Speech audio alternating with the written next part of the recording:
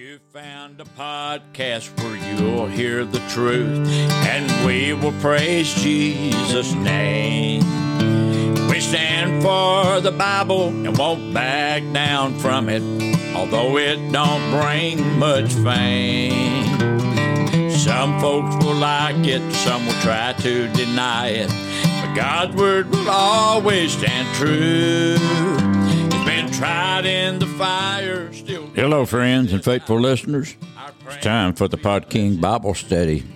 I'm your co-host, Donald King, and I'm joined by the host of this study, Brother Donnie King. On this podcast, we study the Bible from its original languages so we can understand the Word of God more clearly. We look at current events and news in light of Scripture, and we also examine some of the things going on within our culture from a biblical perspective. This is Monday, February the 5th, episode number 154, The Woman Taken in Adultery, John 8 and 3 through 11. In our last episode, we took up the issue concerning whether there are other gods or not. We discussed what Paul taught concerning them, and it led us back to Genesis and how we are made in the image of God. We also talked about the divine counsel of God and how it was similar to what was found at Ugarit. We then looked at how these council members have some kind of say in the affairs of life, such as the watchers of Daniel. We spoke about the total plan of God for all people to become believers and therefore enter sonship under the Father. We believe this episode will be one you certainly don't want to miss, so please give it a listen.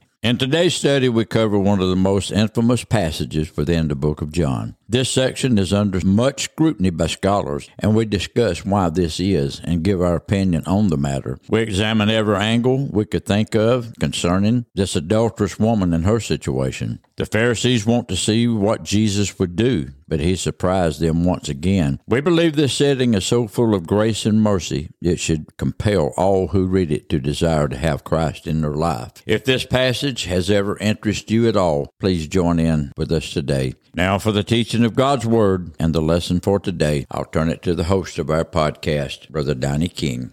Well, thank you for coming in that virtual door to join us in another biblical journey here at the Pod King Bible Study. Yeah, I'm glad we remembered to leave the door unlocked so they could join us. Oh, don't be so sarcastic from the very get-go. I'm not being sarcastic. I guess I'm just used to the way things used to be. I'll quit living in the past and come on into 2024 with the rest of us. Well, if I'm not mistaken, I am in 2024 with you bodily present, but I think we lose a lot when we just run off and leave all the old things behind. Well, I'm not saying we need to leave everything behind us. I was just using some of our modern terms to engage with people. Well, whatever you do, don't forget the old paths. Jeremiah said we need to seek them out and walk in them, for this is the good way. Hey, well, I agree with you, and I also agree with Jeremiah as well. But, I've seen a lot of people walk away from the old past through the years, and it really saddened my heart. But thank God for those who still know where the old paths are. That's true. The old path still leads home, which is a reference to heaven. Well, it looks like we're going to be settling into some pretty significant territory today. Yeah, we're going to be going through some deep waters for sure. Adultery is a topic that a lot of people have just decided to leave alone in the past, 15, 20 years. But when I was young, the preachers preached against it often. Yeah, this topic has almost become taboo in a lot of churches today, and even in our holiness churches. The culture in which we live pretty much accepted adultery years ago, and now it seems like our churches are following the culture. Well, reckon how long it'll be before the churches accept sodomy? Well, seeing as how our culture has already accepted it already, it probably won't be much longer. But I believe that those who are true to God and His Word will never accept sin of any kind. I believe that. So when are you going to get us going? Well, I reckon I will right now. And we'll begin by reading this whole passage we're going to be studying, John 8 and 3 through 11. And the scribes and Pharisees brought unto him a woman taken in adultery, and when they had set her in the midst, they say unto him, Master, this woman was taken in adultery, in the very act. Now Moses in the law commanded us that such should be stoned, but what sayest thou? This they said, tempting him, that they might have to accuse him. But Jesus stooped down, and with his finger wrote on the ground, as though he heard them not. So when they continued asking him, he lifted up himself and said unto them, He that is without sin among you, let him first cast a stone at her. And again he stooped down and wrote on the ground. And they which heard it, being convicted by their own conscience, went out one by one, beginning at the eldest, even unto the last. And Jesus was left alone, and the woman standing in the midst. When Jesus had lifted up himself and saw none but the woman, he said unto her, Woman, where are those thine accusers? Hath no man condemned thee? She said, No man, Lord. And Jesus said unto her, Neither do I condemn thee. Go and sin no more.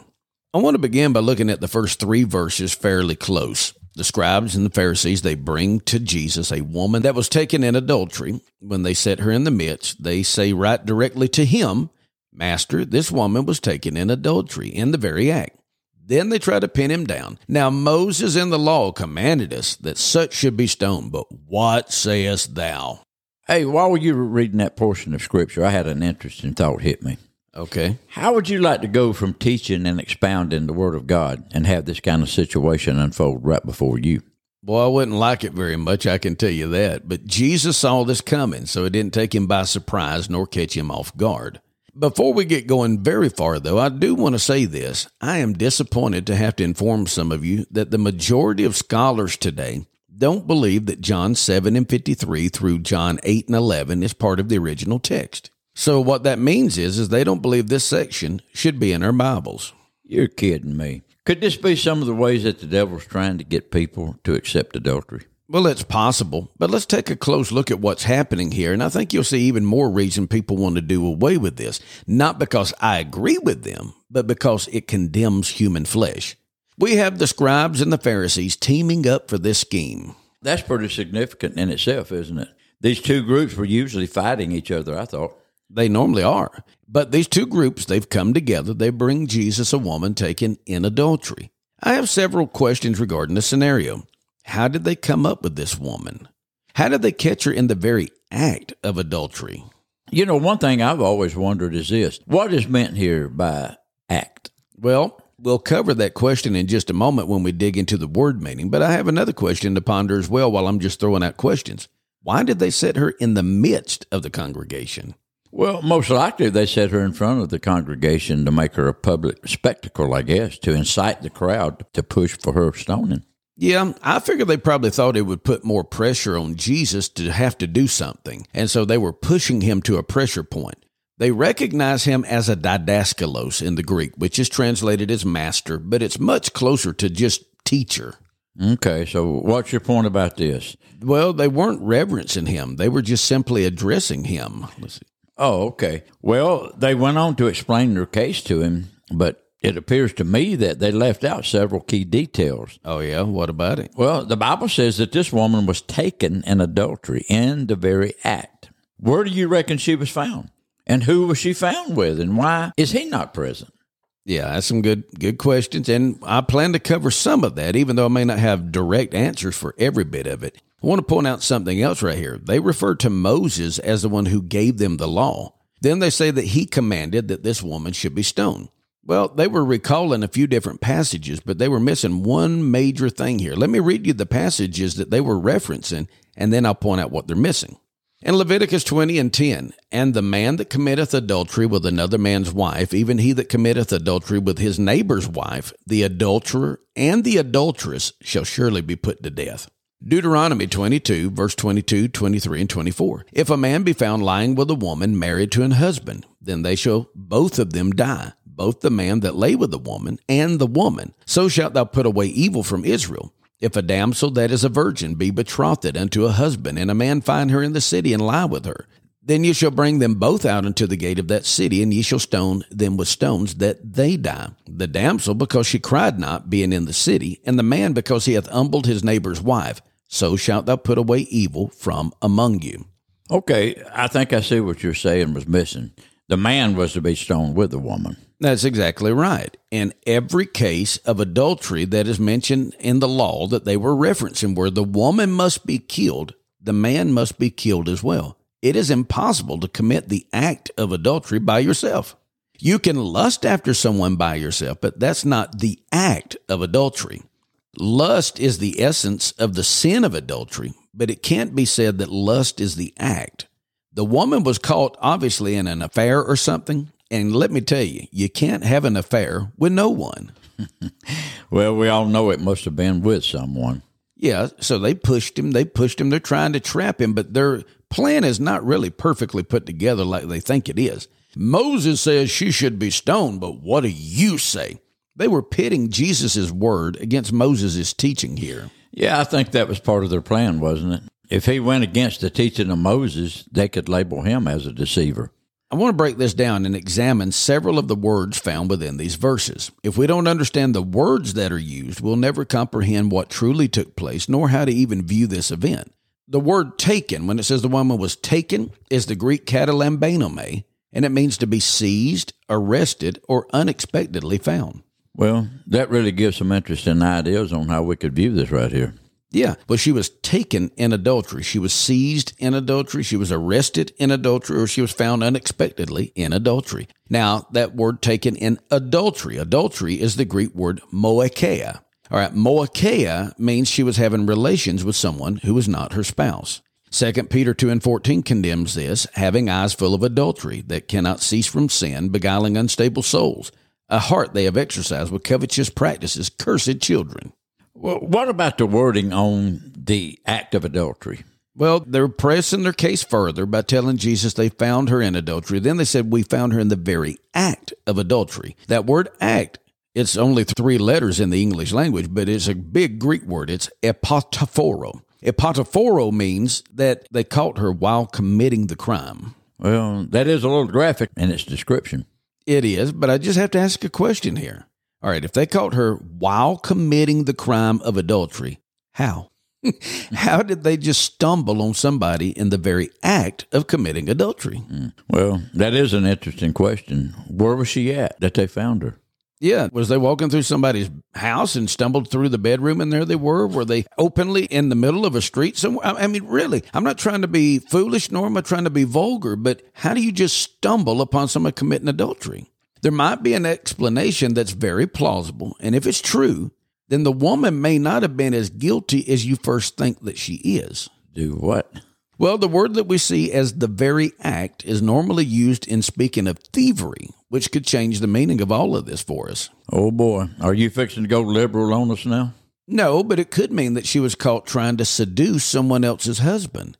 If the act means thievery, that means while you're trying to steal something. She might have been trying to steal someone else's husband. They may not have actually committed the full act as we think in our minds. This would mean that she is found in the very act that begins adultery in many cases. Okay, well, I guess I've never considered that angle before, but I can see how it could be an option. Look, I want it to be clear for everybody. The sin is still adultery. The woman was still wrong in what she did. I'm not trying to defend what she did or take up for what's going on here. But if this is all that had transpired, this could be the difference between flirting with someone and having relations with somebody. Yeah, well, but sin is still sin no matter what. That's true. That's true. But to me, the greater sin is the consummation of the act. Would you rather find your wife flirting with a guy or find out she's had an affair with him? Well, I don't want to do either one, but I must admit that I'd much rather it be just flirting than an affair, the very act. That's right. So I think that it's still a very heinous crime or a very bad sin, but at least it's not as bad as it could have been. Could this be linked to why Jesus told her in verse 11 to go and sin no more, with the emphasis placed on, don't allow yourself to do these things anymore because you could go farther and commit a greater sin? I don't know. All of this is very new to me, and I'm not sure how to process it. Well, I have another theory that I want to present to you about this situation, which would prove that this was merely a setup from the start. Moses did command those that were caught in the act of adultery to be stoned. But in Deuteronomy 22 and 22 through 24 that I read to you, it specified a betrothed damsel. Oh, okay. And what are you getting at? Well, this speaks of a woman who has not yet consummated her marriage. Jesus responded in accordance with another law found in another set of scriptures, not found in Leviticus and not found in Deuteronomy, but he answers with a wording that's similar to Numbers 5 and 11 through 31, where the Lord was dealing primarily with married women. There's another thing scholars say that show this connects to what Jesus did here in John 8. It's when he wrote on the ground, and that's linked back to Numbers 5 and 23 that I just alluded to. Let me read you that verse so you see what I'm talking about. And the priest shall write these curses in a book, and he shall blot them out with bitter water. It shows that he's writing something. Jesus, in the same setting, gives some counsel, and then he writes on the ground.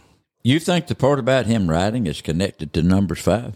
I think it could be. So let's go ahead and let's look at verse 6 and 7 together, and then I'll make a few more comments. This they said, tempting him that they might have to accuse him. But Jesus stooped down and with his finger wrote on the ground as though he heard them not. So when they continued asking him, he lifted up himself and said unto them, He that is without sin among you, let him cast the first stone at her. John exposes their sinful motives at this point by telling us that the scribes and Pharisees said all of this because they were tempting him. Tempt is the Greek word peirazo. Peirazo means that they were testing him. They were examining him. They was wanting to see what he would say. Well, this is not the only time that they tried him or tempted him. No, that's for sure. We find that all throughout the Bible. Go to Matthew 16:1, Matthew 19:3, Matthew 22:18, Luke 11:54, and numerous other places. They were trying their best to trap him. They were testing him in order that they might find something that they could accuse him with or accuse him of. This is the Greek word categorial, and it interprets as to bring charges against. They were very serious about this. They were trying to get something on him that they could use legally in a court of law. They were looking for a reason they could nail him with breaking the law so they could sentence him. You know, it wasn't really the woman that they wanted to see stoned. In reality, it was Christ. That's exactly right. Rather than answer them, though, Jesus stooped down and began to write on the ground with his finger. You know, that seems a little strange, but could there be a reason behind this? Maybe we should ask, could it be any clearer? I mean, really, I think there's a scripture that defines this for us. It seems to be tightly in line with Jeremiah 17:13 and how the Lord said that he would write in the earth all of them who have forsaken him. Let me go there and read this. Jeremiah 17:13, O Lord, the hope of Israel, all that forsake thee shall be ashamed, and they that depart from me shall be written in the earth, because they have forsaken the Lord, the fountain of living waters. We could see this as the Lord is asking them, why should I command this woman to be stoned to death when all of you have forsaken me? It was as if he was telling them, I will expose you and your sin as you have exposed this woman and her sin. That's right. Those who turn away from the Lord are sinners. I mean, that's just hands down. Everybody would agree with that. Yeah. They will have their names written in the earth, or you could even say in the dust. Yeah. Well, the reason for this is that they had rejected the living water that was offered to them. And if you go with the context of John 7 going into John 8, they had just done this the day before. He proclaimed that he was the waters of salvation, the living water, that if any man would come unto him, they could have life. And they rejected him. And he's telling them this the very next day. This is one of the reasons why I am so adamant. John 7:53 through 8:1 through 11 must be in the scriptures. It fits perfectly. Remember the other adulterous woman Jesus visited in John 4? She was looking for water also, and Jesus offered her living water that would keep her from thirsting again. Yeah, she left her water pot and went running through the city because of the living water. She was openly proclaiming the one who gave her that water. That's right. She accepted it, while these religious men rejected it. Yeah. John says they continued asking him, which implies that they were not going to just let this opportunity slip them by. Well, it also implies that Jesus was totally ignoring those religious leaders. He acted as if he didn't even hear them. That's right. I tell you, it infuriates someone to be ignored. Yeah. But magnify that infinitely when the person who's being ignored thinks they're somebody important. Yeah, that's true. Finally, Jesus raised up and he made a statement that ended this whole charade. Well, Jesus always knew what to say to shut down a situation. Yeah, well, he told them to let the one who has no sin cast the first stone at this woman. Paul spoke of something very similar in Romans 2:1 when he said that we are without excuse when we judge others as long as we have sin in our own lives. The part about being the first to cast a stone at the woman is taken from Deuteronomy 17:7. The Bible says the hands of the witnesses shall be first upon him to put him to death, and afterward the hands of all the people. So thou shalt put the evil away from among you.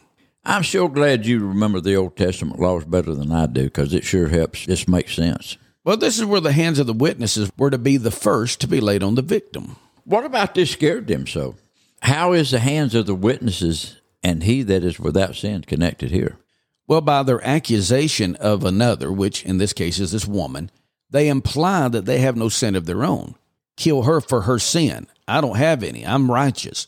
Jesus is pointing out here that those who were firsthand witnesses were connected to sin somehow, and they may have even been connected to this same sin. If not in a similar way, this could possibly have been the case with the woman. Yeah, well, could this be why they didn't have both perpetrators hauled before Christ? Could one of them have been the man? I have wondered that before. They could have been in an actual affair for sure, and they used that setting to try to trap Jesus. Instead of truly showing the sin of the man and have him and the woman both put to death for their sin, they took advantage of this sin and tried to trap Jesus. Here they are using sin to their advantage if this is the case. It could have been a staged affair to give credence to their accusation as well. If they were truly doing this to trap Christ, it's very feasible that there wasn't even a true case of adultery, only a mock case that they were using to try to trap Jesus. Well, there is a problem with that idea, and it's because they brought this woman to be stoned. Well, allow me to ask you a question. I've heard that argument before, but do you think it would have bothered them to see an innocent woman stoned? They were trying to convict an innocent man. That's true. Wow, that's a great point. They may very well be the case here. That's true. And I know the very idea that I'm insinuating that this may not have been a credible case of adultery may offend some of you. I'm not saying that it's definitely the case. I'm throwing around some options. I personally lean towards the fact that it was truly adultery, but I can see where all of this could have been a big charade just in order to trap Jesus. Despite all of this, we know that these religious men were very sinful in their arrogance, their pride, and mostly in their rejection of Jesus Christ. Yeah, you got that right. I'm going to go ahead and read verse 8 and 9. And again he stooped down and he wrote on the ground, and they which heard it, being convicted by their own conscience, went out one by one, beginning at the eldest, even unto the last. And Jesus was left alone, and the woman standing in the midst. Well, once again, Jesus stooped down and wrote something on the ground. That's right. And after hearing what Jesus said and thinking on it, they were all convicted by their consciences. This reminds me of another familiar verse that Paul wrote to us in Romans 2:15.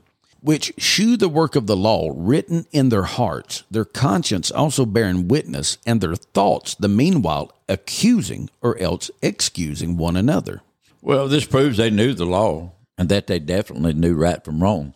The point is that they had just been torched by a simple statement. Yeah, and maybe convicted is a better word than torched, but they were burnt by it either way. Yeah. Convicted is the Greek word elenchome. Elenchome means to rebuke, to reprove, and to show someone their faults. That's exactly what he just did. This is exactly what took place here, but the word also has one more definition. It means to be exposed. I like it. You know, for Jesus exposed them as sinful because he let them know that he was well aware of their motives. That's right. And he also knew that their motives were sinful. Not only did he know their motives, he knew that their motives were sinful.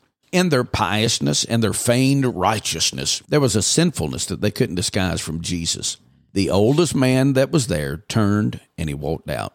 For just a split second, what do you think all of the others thought? Then the next oldest, all the way down to the youngest man, every one of them did likewise. John says at this point, there was left no one but Jesus and the woman. So did everyone leave the temple, or was it just those who were trying to trap Jesus? Well, we can't answer that with 100% surety, but I personally lean to the fact that it was only speaking of the scribes and Pharisees that left. Well, I've heard some people say that everyone left that day because everyone had sin in their life. Yeah, but John says Jesus was left and the woman standing in the midst. My question for them would be this then. In the midst of what? It had to be the congregation who had come to hear Jesus teach. The Greek imiso is used for midst right here, and it means to stand among. How can you stand among unless there's others around? Can you stand among yourself? No, that's impossible. You know, I'll have to remember this because it is a very strong point against the other argument. Yeah, to me it makes the most sense. Let's read verse 10 and 11. We'll get this thing wrapped up. When Jesus had lifted up himself and saw none but the woman, he said unto her, Woman, where are those thine accusers? Hath no man condemned thee? She said, No man, Lord. And Jesus said unto her, Neither do I condemn thee. Go and sin no more. Jesus rose up. He saw that the woman was still standing there, but her accusers weren't. He then asked her a question. Hey, where are your accusers? Has none of them condemned you? Well, she told him that no one had condemned her, and then Jesus told her that he didn't condemn her either, and then told her to go and sin no more. That's right. When Jesus said that he didn't condemn this woman, this goes right in line with what he said in Luke 9 and 56, John 3 and 17, and John 12 and 47. He came not to condemn the world, but that the world through him might be saved. Well, he didn't come to bring judgment on the world in his first coming. This is what he'll do in his second coming. That's right. And this is what katakarino means, judgment and condemnation. He didn't come to condemn the world. He didn't come to judge them. The world's judged already.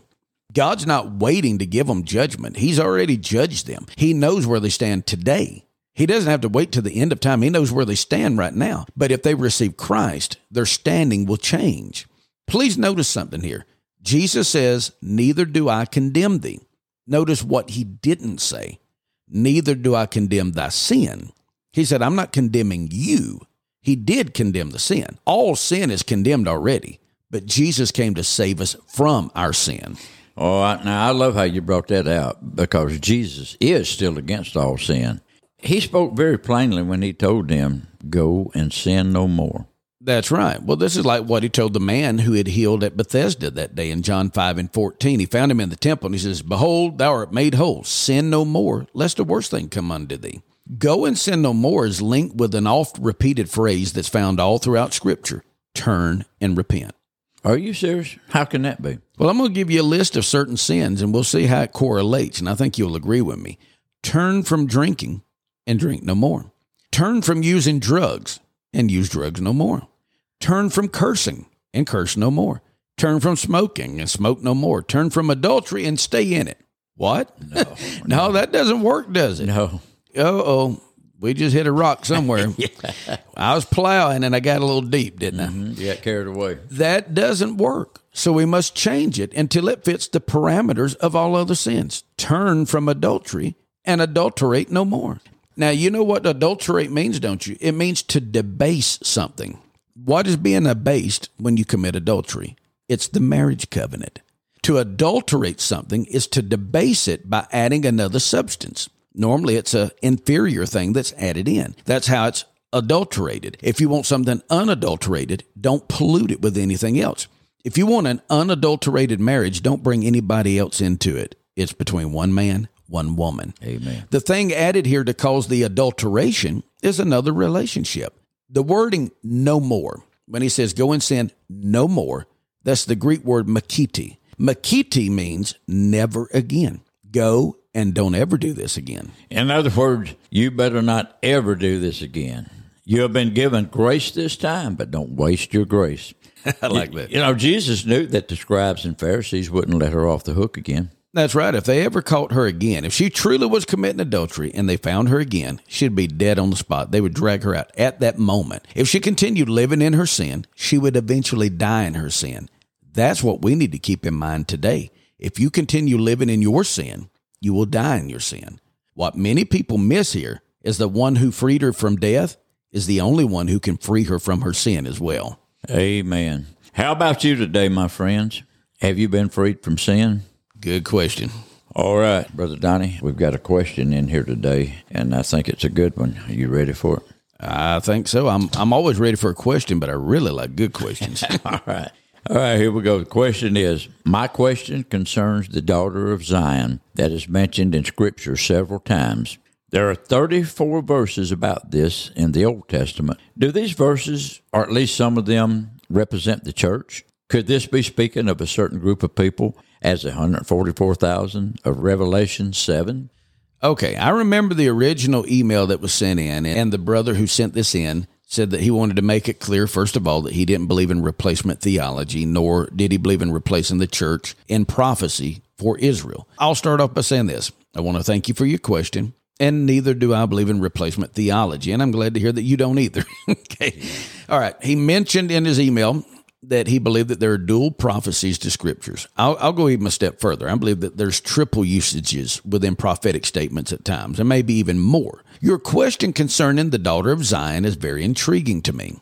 There's plenty of scriptures that we could go to. We could go to 1 Kings 19 and 21. We could go to Psalms 9 and 14. We could go to Isaiah 1 and 8, Isaiah 4 and 4, Isaiah 62 and 11, Micah 4 and 10, Zephaniah 3 and 14, and the list goes on.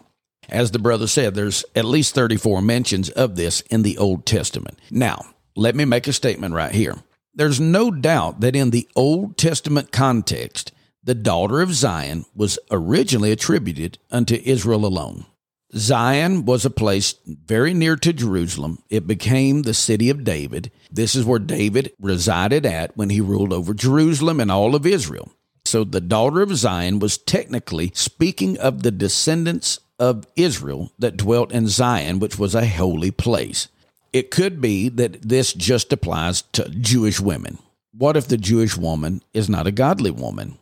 She can't really qualify as a daughter of Zion because Zion's holy. So you've got to be a holy person to be connected to Zion. So if you're a daughter of Zion, you're one of those that has descended from Zion. You're a descendant of that which is holy. In other words, sons of Abraham, daughter of Zion is really basically the same term, or it's at least saying the same thing. But we also see how much of these prophecies actually apply to anyone who believes. If Israel were to walk away from the Lord, as we know they have, then these prophecies, are they still regarding Israel? They can't be. But they are regarding someone, right? I mean, it's got to be spoken for someone. It's got to be talking about somebody in particular. And if Israel has walked away from God, has all of these prophecies failed? No, because God's always going to have someone to fulfill the prophecy. I believe some of these scriptures are still very specific to Israel, and I'll tell you what, especially those scriptures that are particular to the region and the area that are concerned with the land of Israel. All right, if it's talking about Hebron, if it's talking about Lebanon, if it's talking about certain specific places, I don't believe that that's symbolic. I believe it's literally talking about that area of Zion, that area of Jerusalem, that area where God gave unto Abraham. But there are several others that I believe are very neutral, and they're neutral in such a way, I believe those scriptures apply to all believers. I don't believe we replaced Israel. I believe we've been joined to Israel.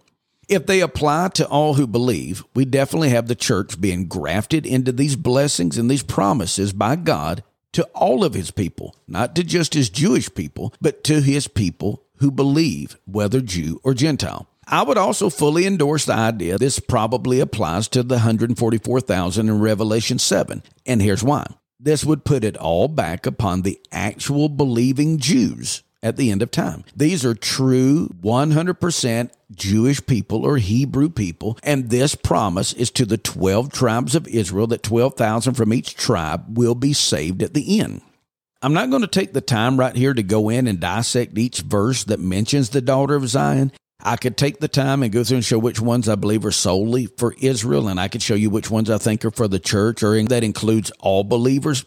That would take a very, very long time. Matter of fact, it'd take a good deal of time. But I believe anyone who has a discerning mind can read it and tell the difference, especially if you give it a close reading, take note of what's being said in each verse, and you can understand, hey, this is specific to the land of Israel. Oh, this is mainly just about the people who are believing in God, and they're holy. They're descendants of that which is holy. God is holy, and he's commanded all of his followers to be holy. Remember what he said? I am holy, saith the Lord God Almighty. Be ye holy, for I am holy. So those who are trying to be holy, they're daughters of Zion. They're children of Abraham, and if you want to get technical, they're believers in the Lord Jesus Christ, whether Jew or Gentile.